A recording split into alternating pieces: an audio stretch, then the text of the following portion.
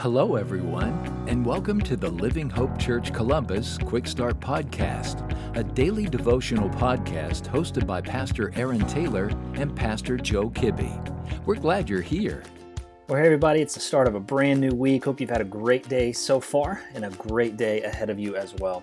My name is Aaron Taylor. I serve as the teaching pastor at Living Hope Church Columbus. And our passage for today is in a brand new book, New Testament book of James, chapter 1, verse 22. And God's word says this through James: "But be doers of the word, and not hearers only, deceiving yourselves."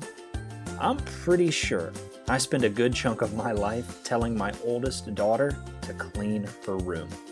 For some reason this past year, the floor of her bedroom has become the collection spot for, well, basically everything.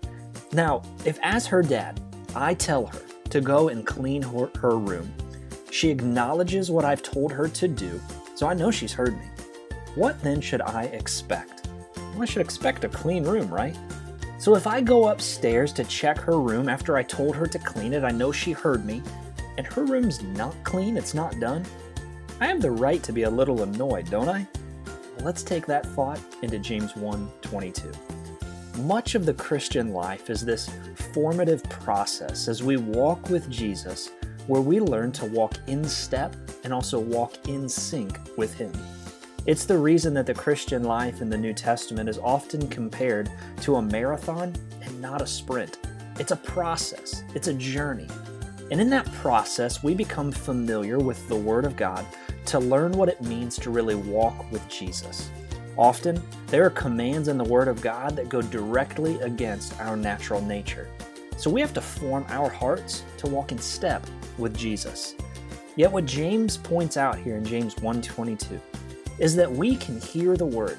We could even, let's say, read the Word. We can know what the right thing to do is, yet we don't do anything with it. Often we can go as far as memorizing what the Word says.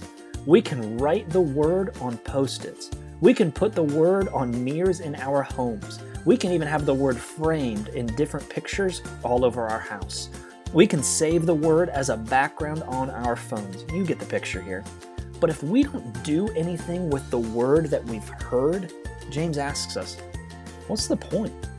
The full expression of not only hearing what someone said is also doing what they have said.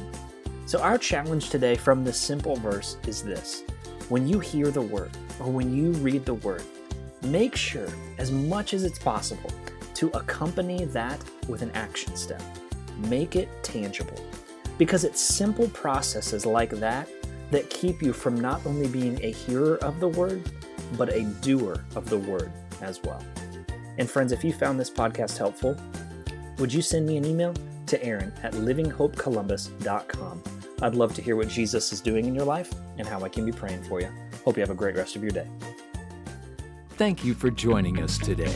Be sure to subscribe and rate this podcast. Have a great day.